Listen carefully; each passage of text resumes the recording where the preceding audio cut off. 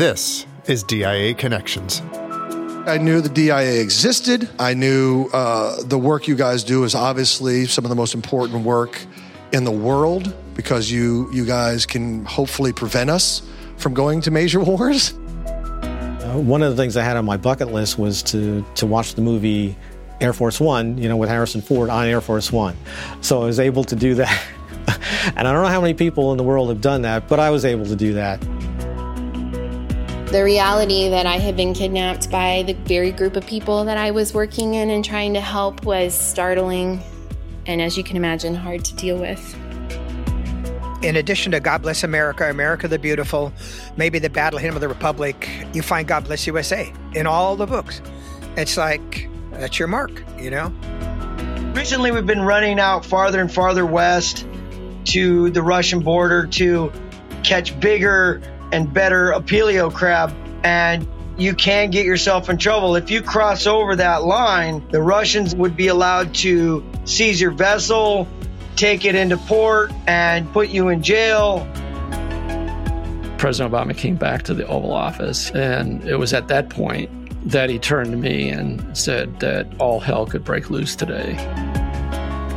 Those were some of the people we spoke with on our very first season of DIA Connections. And this is our Best Of show. We certainly hope you had a chance to listen to all 13 episodes in this, our inaugural season of DIA Connections. But I'm guessing that's a stretch. We know there's a lot of podcasts out there and not a lot of time. Well, that's okay. Here's your chance to catch up and hear what you missed on the best podcast in the intelligence community. So what did you miss? Well, a lot. After all, we had 35 guests.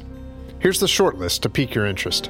We had an Emmy Award-winning TV journalist, a New York Times best-selling author, a U.S. district attorney, an Alaskan king crab fishing boat captain, a counterterrorism analyst, a guitar maker, a U.S. ambassador to the United Nations, and a Grammy Award winner.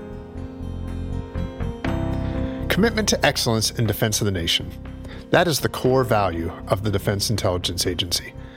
When we started this podcast in 2020, we set out to bring that value and that mission home, specifically into your home. So how do we go about doing that? And how do we explore all the tangential ways that connect us? Well, first, we have to get your attention. Listen to me. Don't look at me with those beady eyeballs. I don't want to see them bouncing off me. That was Dale Dye. And even though I knew that was coming, because I asked him to do it, it still scared me. Since our inception in 1961, the DIA has provided intelligence to our policymakers and our warfighters. Captain Dye was one of those warfighters, and he served 2 tours of duty in Vietnam. He came to DIA headquarters, and he spoke to the workforce about how his experiences there helped set the stage for a career in Hollywood as an actor and military technical advisor on movies for Oliver Stone and Steven Spielberg. On our second episode, here's how Dale described working with Spielberg on the classic opening scene of Saving Private Ryan. We had about 1,000 men on the beach. We had 14 armored vehicles, and we had 7 ships at sea, and I had to control them all on one radio. And we let that thing roll, and I told Spielberg, I said, listen, boss, when you say action, and we bring those landing craft in, and the ramps go down, and the explosions start going off, I said, you can say cut until you're blue in the face. Nothing's going to happen. These guys are going. That's just it. This is an assault, and they're into it, and they're going. And he said, well, what I said, never mind. It's just, let's do it. And he did. He said, okay, action, let's roll. We had 7 cameras going, and we brought them in. And it was an amazing, amazing sequence. It sure was. It was arguably one of the most realistic scenes ever shot. But let's not leave Hollywood just yet. Our third episode was with actor-comedian Rob Riggle. Rob has a long list of movie and TV credits, and like Dale Dye, he also served in the military. 23 years in the Marine Corps, 9 years active duty, and 14 in the reserves. Lieutenant Colonel Riggle came to DIA to learn more about us, and in the process, we learned more about him. And he made us laugh. I joined the Marines in 1990 when I was 19 years old. I actually thought I wanted to be an FBI agent. is what I really thought I did. I even called the FBI when I was 19, and I said, oh, how do you become an agent? You know, and they were like, well, we like lawyers and accountants. I was like, shoot, it's never going to happen. They go, you can try the Marines. We hire Marines every now and then. So I was like, oh, well, maybe that'll work. I was a child of the 80s, so I grew up watching Caddyshack, Stripes, Meatballs, you know, all these classic movies from the 80s, and they just made me laugh. They brought me so much joy. I thought they were hilarious. I've been on many deployments, and movies do help quite a bit. And you get to know every single word. It's weird. You learn every line, and then they become part of your vernacular, and then you find yourself going through life quoting these movies for the rest of your life. I still quote Stripes. It's Czechoslovakia. We zip in, we zip out. It's not like we're going to Moscow. Rob Riggle also told us this. I didn't know the size of the DIA. It's massive, and it's impressive, and it's really something to behold. And I'm learning more today, obviously, getting a better grasp of it. Doing these podcasts has given us an opportunity to communicate about some of the work that we do that affects all of us on an everyday basis, and about why we do it. Like DIA's role in tracking the illegal production and distribution of the opioid fentanyl coming into the country. This deadly serious issue was the topic of our first DIA Connections episode. If you can imagine an airliner falling out of the sky every other day, that's about how many people die from fentanyl. That was Brian Drake, DIA's Director of Artificial Intelligence for Future Capabilities and Innovations. And next, here's a DIA agent talking about a unique and innovative Defense Intelligence Agency mass data analytics program called Sable Spear. We decided to leverage an artificial intelligence solution towards looking at all this information on the aggregate. It is fairly difficult for an analyst to click through hundreds of websites to make linkages among many, many disparate email addresses, phone numbers, what have you. However, a computer can sort through that text very quickly. And not to say that this solution is necessarily a replacement, but so much so as an augmentation of what an analyst's skills can do. So looking at this aggregate data set, we can derive connections more easily. We can look at broader trends. And within those broader trends, we can say, this is an anomaly. This is where things are going. And from there, we can pull out more research. We can better inform our policymakers of what's happening in the now. On our episode called Bringing Them Home, we talked about another DIA-established program that dates all the way back to 1986, and it still exists to this day. It's called Stony Beach. Through it, DIA has individuals that conduct analysis and continue intelligence support for the missing who are still unaccounted for from the Vietnam War. The search is an exhaustive one, and something experienced on a first-hand basis by Mary Quinn. In 1993, Mary was a Defense Intelligence Agency analyst with the Vietnam section of the Special Office of POW MIA Affairs. One of the early successes was when we were on the investigation in 93, there was an Air Force pilot who was one of our priority discrepancy cases, and we had some disagreement with the Vietnamese about where we were going to go and do the investigation, and we diplomatically persisted. And when we went to the location where we had determined through a number of investigations where he was likely to be and interviewing witnesses, we found him buried in a makeshift coffin, but he was buried intact, flight suit, ID card, dog tags. And to be able to do that for a family was hugely important. Mary Quinn's career at the Defense Intelligence Agency has spanned decades, and she credits her work early on as an analyst for POW MIA Affairs as the driving force behind her passion for the mission to bring them home.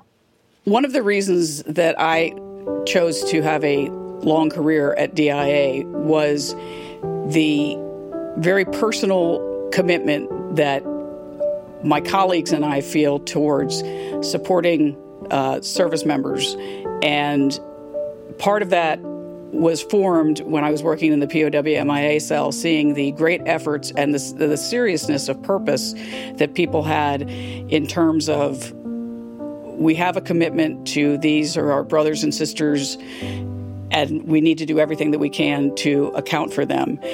And I think that it's committed to excellence in defense of the nation, but it is really committed to one another and committed to service and taking care of one another. And that was a driving passion for me, and it was one of the things why I was happy to be able to use my experience in the cases from the Vietnam War up to current activities. And I think that that's something which I've seen in all of my colleagues that work on these related issues.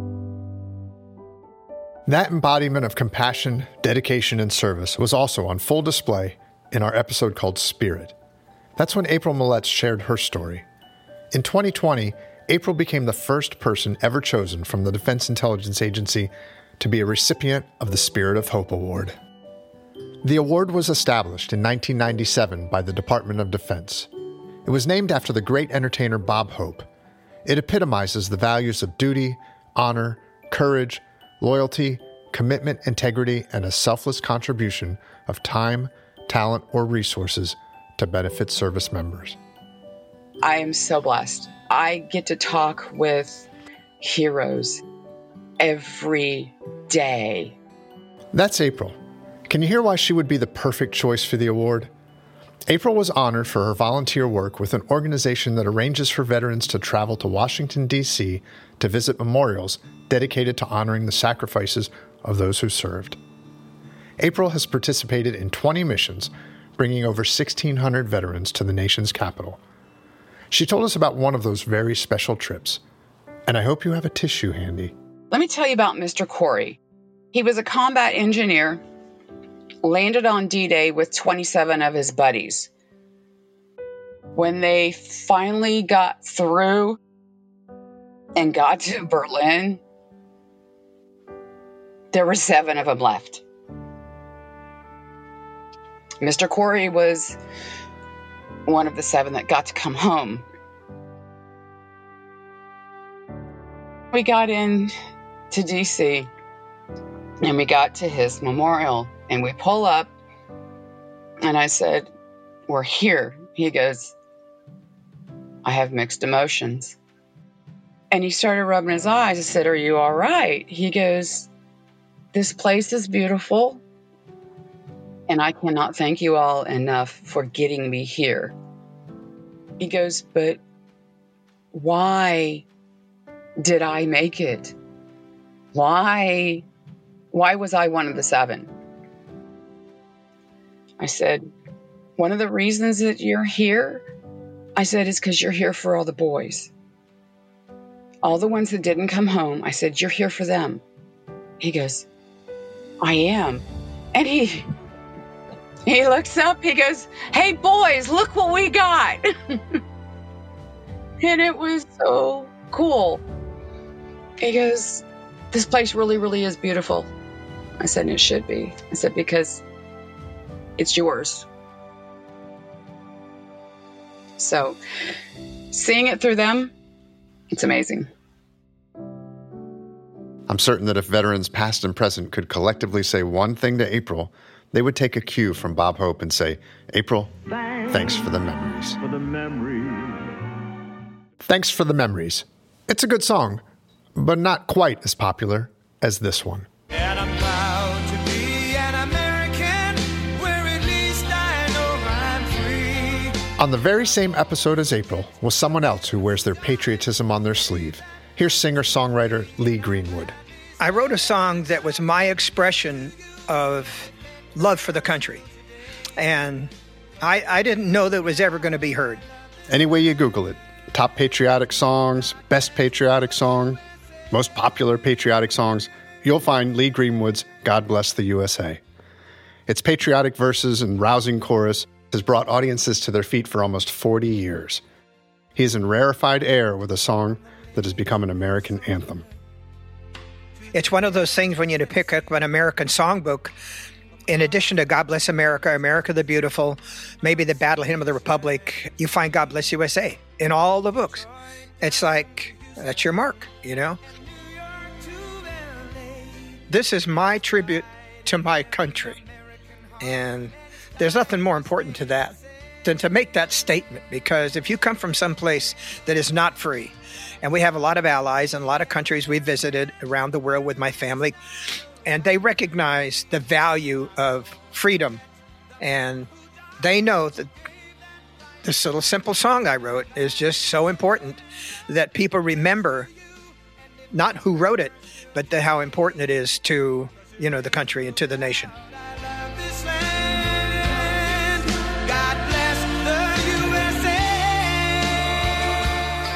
From a Grammy Award winner to New York Times bestselling author, we were pleased to have Malcolm Gladwell as a guest to talk about insider spy Ana Montes.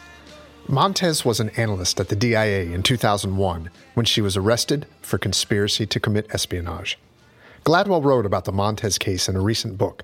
But before we hear from Gladwell, let's listen to a little bit of the episode Hiding in Plain Sight. Ana Montes joined the Defense Intelligence Agency in 1985 as an entry-level research specialist. She quickly became a highly decorated intelligence analyst. She was a rising star. She was considered a subject matter expert on Latin American affairs, in particular about Cuba. In the intelligence community, and especially at DIA, she became known as the Queen of Cuba. On the morning of September 21st, 2001, agents from the FBI came to the headquarters of the Defense Intelligence Agency in Washington, D.C., and arrested her for conspiracy to commit espionage. Ms. Montes committed espionage for the Cuban intelligence service since 1985. She compromised both secret and top-secret classified information relating to the national defense, as well as the identities of 4 U.S. intelligence officers.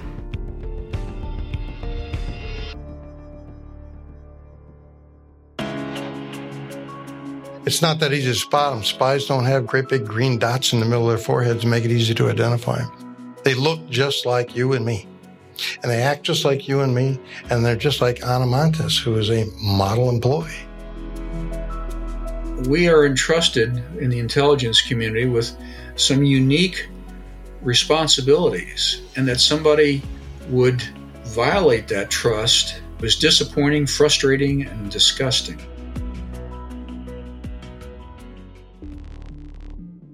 Montes never risked taking highly classified secret documents or electronic files out of the building. Instead, she memorized details, and when she got home, she typed them from memory into her laptop. Next, she copied her typed information onto encrypted disks. Then she'd receive coded instructions via a shortwave radio she kept in her bedroom closet about where to hand over the disks to her Cuban contacts, who she would meet at restaurants in Washington, D.C. Here's Malcolm Gladwell with DIA historian Paul Isaacson. Malcolm, at one point you say in your book something along the lines of, Ana Montes was not a master spy. She didn't have to be. Can you elaborate a little bit on what you meant by that? We're not deceived because the people who are deceiving us are somehow brilliant and duplicitous and capable of hoodwinking us. No, it's because of our own inherent weaknesses. It's a reflection on our inability to understand deception, not this particular skill of the deceiver. It is our persistent belief that somehow to be a successful spy, you need to be this kind of brilliant genius that I think leaves us so dangerously vulnerable. We don't prefer to catch somebody in a big lie like that, do we? I mean, it's easier for us also if we can believe them, right? As opposed to thinking they're lying.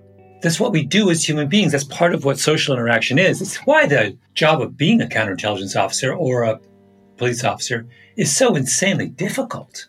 I came away from writing the book with just unbelievable respect for people in various aspects of law enforcement or national security work, because we're asking people to do something that is contrary to human nature. It's really, once you realize that, it's just a phenomenally difficult task we've given them. Ana Montes was undoubtedly a low-water mark in the glorious history of the agency. But now we turn our attention to someone who is a great source of pride at DIA. His name is Jim Denoy, and he was featured on our 7th episode, The President's Daily Brief. Up until 2010, the president's daily briefer was always someone from CIA. But that streak came to an end when Jim Denoy from the Defense Intelligence Agency was bestowed that honor. Here's Jim speaking with Paul about the role. If you don't achieve that trust, you can't be effective, right? I mean, they have to believe what you're saying, right? That's right. And that goes to the confidence, and people would say, were you scared going into the Oval Office? The answer is, well, not if you're prepared. I mean, the best way to mitigate being scared is to be prepared. So be prepared. I liken it to cramming for finals every single night. It was just like that. So you have to exude confidence, but not arrogance. Because let's face it, Paul, if the briefer is hemming or hawing or pausing or sweating or moving around, how is the customer going to have confidence and trust in what you're saying is really true? You have to be able to present your material with confidence. What I like to call it, I use the three C's: clear, crisp, and concise. Put the bottom line up front and address the so what. Mr. President, this is important because... On a little bit lighter note, tell us about some of the fun things that were a part of this job. I'm not now speaking of getting up at 11 p.m. and being at Langley at midnight. I'm talking about other more actually fun things. Clearly, the funnest part of the job was being on the road, with the president. To be able to fly on Air Force One, to be able to go up to Camp David, to be part of the motorcades, just to be part of the excitement that is associated with a presidential trip, whether it's domestically or internationally, was just a thrill that one can never replicate. One of the things I had on my bucket list was to watch the movie Air Force One, with Harrison Ford on Air Force One. So I was able to do that. And I don't know how many people in the world have done that, but I was able to do that. Jim Denoy wasn't the only guest we had that was able to speak about having exclusive access to the Oval Office. This is Pete Souza. I was the chief official White House photographer for all 8 years of the Obama administration. For our show, Finding bin Laden, we spoke with Pete about his unique perspective from inside the White House, the day the U.S. Navy SEALs killed Osama bin Laden. The first meeting that day, May 1st, at around 1 p.m. Eastern time in the Situation Room with all the principals, I walked in with President Obama, and they immediately started discussing the last-minute details of the raid on the bin Laden compound. He left that meeting, after maybe an hour or so. He walked back to the Oval Office, and it was at that point that he turned to me and said that, all hell could break loose today. Pete took 1.9 million photographs in his 8 years with the Obama administration. During the 40 minutes he was in the room witnessing history, he took 100. The one he chose to be released publicly 2 days later is a riveting account that speaks to the tension. That's the one with everyone transfixed on the events unfolding in the compound and with Secretary of State Clinton's hand over her mouth. Throughout those 40 minutes, various people had their hand up to their mouth. Whether it was Bob Gates or President Obama or Joe Biden or, and it just so happened that this clearly was the best picture. Mostly what I was looking for when I was trying to decide which picture from that room we were going to select was, how did everybody else look? When you have that many people in a picture, inevitably somebody is going to be looking down or somebody's going to be in the middle of a blank. There wasn't any sort of off moment with anybody. And then Hillary's face, certainly added to, I guess, the drama of it in some ways. In that same episode, we spoke with a DIA senior intelligence analyst who was part of the Joint Intelligence Task Force for Combating Terrorism. And we learned more about what DIA did in the efforts to find bin Laden. DIA's role in counterterrorism had historically been one of what we call indications and warning. So essentially trying to determine if there are attacks that could impact U.S. military or Department of Defense interests anywhere in the world. On the offensive side, essentially what we would do is develop what we called campaign analysis products for key al-Qaeda figures. And what we would do is weave together intelligence from a wide range of sources, intelligence assets on the ground, technical intelligence collection, overhead imagery, as well as reporting from allied intelligence services that shared information with us to really develop a solid, precise intelligence picture of where these guys were located. Was this process mostly frustrating or mostly exciting, or, was it mostly dead ends, or was it every day brought a new clue that was like, we're getting closer? Tell us about how this felt, if you will. There were a lot more dead ends than we would have liked, but that's kind of the nature of the business. And for every lead that you get that you think is valuable, there are 10 others or 20 others that are not so valuable. Ultimately, I can't say that I was terribly optimistic. I can say certainly that we were never going to stop trying. In the first season of DIA Connections, we spoke with many wonderful former teammates. But perhaps none had the impact on us and touched our hearts like Joe Hall did.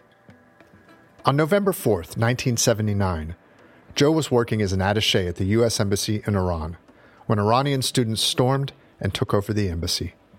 Joe and 4 others from the DIA were among 52 American hostages taken and held for 444 days. Here's how he described that chaotic scene from our show, Iran Hostage Crisis. We were all at work. Everyone on the defense attaché staff was there. Crowd started gathering outside the gate and was getting just unbelievably loud and boisterous. And it was literally just a sea of people out there. I remember listening to the Marines saying it looks like they're trying to cut the gate, cut the chains on the gate. There was just a unbelievable crowd of people squeezing through that gate into the embassy compound. And that's when we fired up the shredder and the incinerator and started burning material. I remember the security officer coming online and said, "Open the door or they're going to shoot me." And they opened the door and to keep him from getting shot, and they all came inside the building. Of course, the Marines were wanting permission to shoot and kill, but the folks upstairs in the ambassador's office or the Charzet's office, they were on the phone with Washington and were told to do not try to defend yourselves. We don't need a loss of life here. Give it up. They put a gun at my head and took me away. They tied my hands behind my back and they blindfolded me and they marched me out of the embassy building over to what was the ambassador's residence. Man, that must have been terrifying when they walked you out of there handcuffed. You must have not known what was going to happen next. I remember thinking, they're not going to get away with this. The government's going to step in here and take control of this. Not only our government, but whatever government of Iran that existed at the time. They're going to take control of this, and they're going to evacuate the rest of us, and I'm going to be home for Thanksgiving. Joe Hall wasn't the only story we told about an American held hostage. We spoke earlier on our Bringing Them Home episode recap about DIA's role in the POW MIA mission, which dates back to the mid-1960s. But there's more to that mission, which might be less known, but by no means less significant. And that's DIA's role in the planning and execution of rescue and recovery operations, not just for military hostages, but for civilians as well. In 2011, Jessica Buchanan was a humanitarian aid worker in Somalia when she was held hostage. At that time, Catherine Omig was the chief of the Intelligence Community POW MIA Analytics Cell at DIA. She told us about DIA's efforts in bringing her home.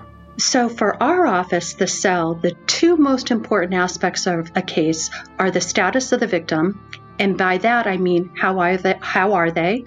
What's their condition? Are they alive? Are they being tortured? Are they being given food, water, medical attention? And we also want to know their location. So those are the two areas that we focus on. We do make assessments about how we think the case might resolve, such as if the captors, will kill the hostage or not. Now, that question also has some operational and even political implications, but our role is to make sure the people who make the decisions have the intelligence they need to do their jobs. Now, in my experience, commanders will take on more risk for a live hostage than for remains, but at DIA, once we have opened a case, we don't close it till the person gets back. Information provided by DIA and other intel agencies led to a dramatic rescue attempt by the Navy SEALs. Here's Jessica's account of what happened that night. There were 9 pirates on guard that night out in the camp, and everybody was completely passed out. I come back to my mat, and I lay down. All the pirates are still passed out. I don't understand it, but I do remember having the thought that it was a very dark night. There was no moon, there were no stars, and I did think if ever there were a time to try to escape, tonight would be the night. But I was too sick. I didn't know where I was. I can never carry enough water. So I laid down on my mat again, covered myself with my blanket, but I can hear this scratching noise getting closer and closer. I think it's these beetles that would come out, these dung beetles that would come out at night. They're harmless, but very annoying. They would get in my hair, they would get in my clothes, and I just wasn't in the mood. So I stood up and I shook my blanket out, and I couldn't find any beetles, but I can still hear the scratching noise. And it feels like it's getting closer, and I don't understand why I can't see anything. Do this a couple of times. I'm so exasperated. I know I need to sleep. Lay down, try to just tune it out. And not 2 minutes goes by when Helper, who's sleeping next to me, I hear him jump up. He starts whisper screaming at the other guys that they need to get up, get up. I pull the blanket away from my face and I see this look of sheer terror. And he's holding a gun. 30 seconds later, the entire night just erupts into automatic gunfire. I'm hearing the worst sounds, people being hit by bullets, falling to the ground, moaning, breathing their last breaths. And all I can think is, I really am never going to survive. I get as low to the ground as I possibly can, and I just start praying, saying, oh God, oh God, oh God, over and over again. And then somebody grabs my arms, my shoulders, and my legs, and they just start shaking. I start kicking back, fighting back as much as I can, and then the blanket's pulled away from my face, and all I can see is black night and black masks. I just hear this voice that sounds very much like my brother. An American young man says, Jessica, it's okay. Honey, we're the American military. You're safe now. We're going to take you home. Lastly, we're going to leave you with a little bit from our episode called The Director's Cut. That was our show featuring Lieutenant General Robert Ashley, who served as the Defense Intelligence Agency Director from 2017 to 2020. How would you assess your overall 3 years at DIA? Kind of a roller coaster ride. And there are times when, I would take my hands off the bar, and there are times when I was holding on for dear life. I would really say, it's an honor. It's been an education. It's been fun. It has been stressful. It's the whole gamut of emotions. Sir, if you had the chance to speak directly to the American people and tell them just what DIA does, what would you tell them? And could you comment on the basic question that a lot of Americans ask themselves, are we safe? The most impactful way to tell you what DIA does every day is everybody that comes through our doors, their job is to protect your hopes and dreams, your way of life, your family. And so everything that you hold dear, just going to a ball game, now set aside pandemics, going to a baseball game and not worrying about somebody attacking, Are we safe? There is always going to be threats out there. There's always going to be vulnerabilities. And so it's that vigilance every single day to try to find out who's trying to hack, who's trying to make some kind of encroachment, who's trying to move in on our national interests in a global forum. So we work all of that every day with members of the intelligence community, with members of the government, and our job is to make you as safe as possible by understanding what the threats are, getting that information to decision makers, and then working with a rather large team of how do we counter it. We really hope you enjoyed listening to not only this episode, but to all the rest of Season 1, and we look forward to Season 2.